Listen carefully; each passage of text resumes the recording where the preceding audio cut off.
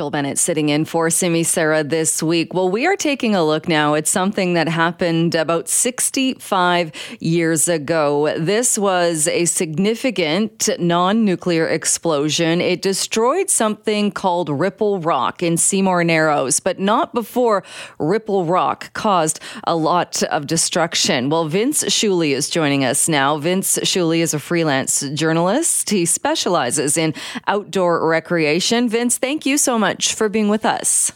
My pleasure, Jeff. Hard to believe it's been 65 years. Before we get into the explosion and how significant that was, can you talk a little bit about Ripple Rock and what it was that Ripple Rock did, how it made that passage so treacherous? Yeah, absolutely. Well, you mentioned it was situated in Seymour Narrows, and that's a 5-kilometre stretch of Discovery Passage just north of Campbell River there. And in Seymour Narrows, Ripple Rock was this massive underwater mountain, and it had 2 peaks. And at low tide, these peaks would just hover a little bit below the surface. And what this is it created these very dangerous eddies, and that made navigation by boat through that passage very, very difficult. And it was Captain George Vancouver himself who described that passage as one of the vilest stretches of water in the world, actually.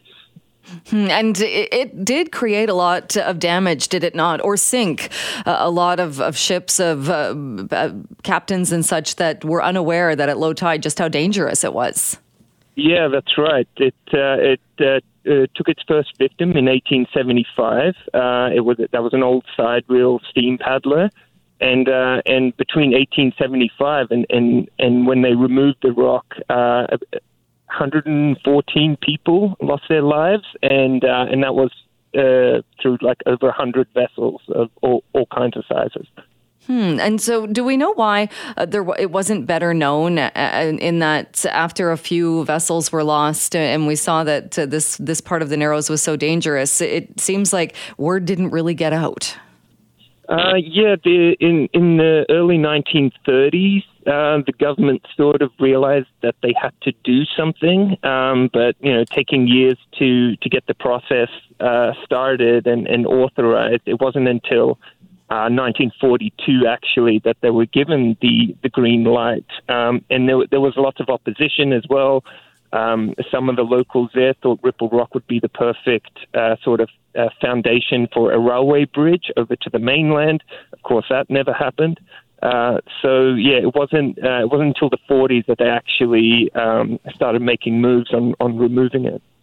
And I understand the initial attempts at doing that did not go all that well. No, they attempted first with these floating drill barges, and basically tried to anchor these barges down with like massive concrete weights,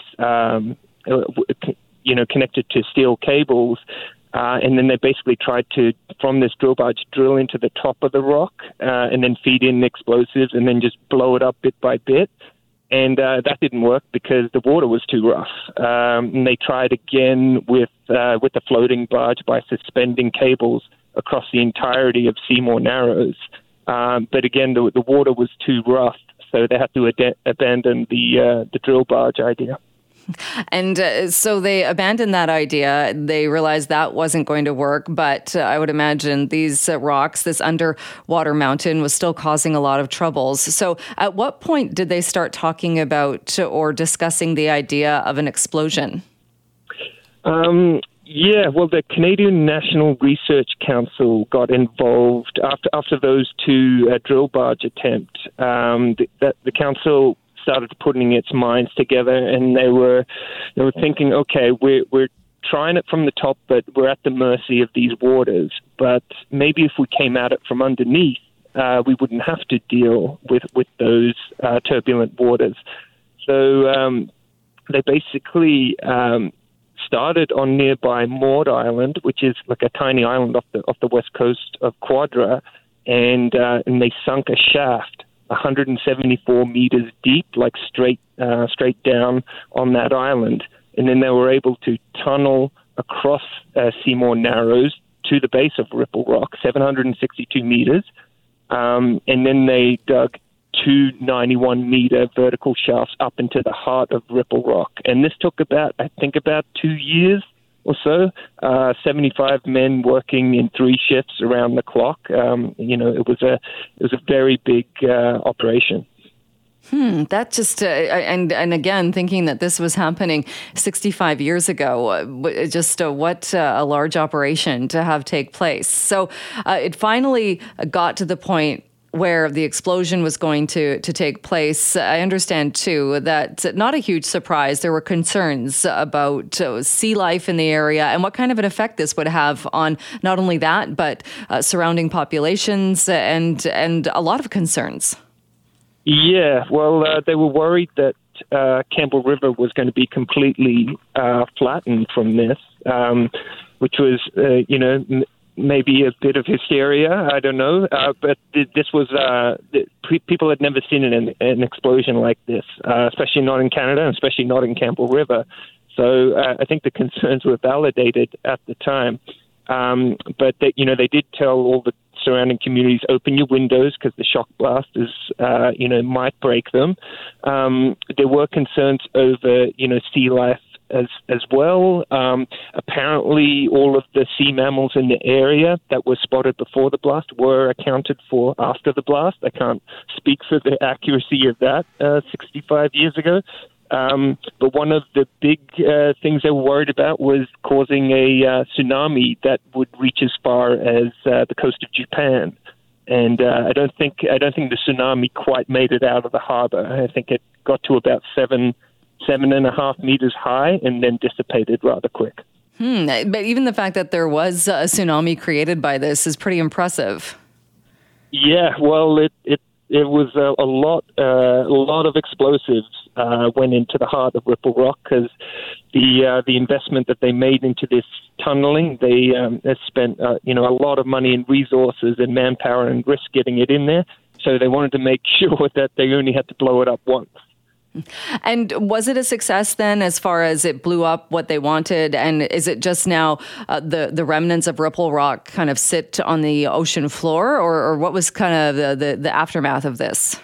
It threw up hundreds of tons of water and rock into the air. So, quite a bit of it, I'm sure sits at the bottom of Simo Narrows as debris, but a lot of it would have been vaporized as well.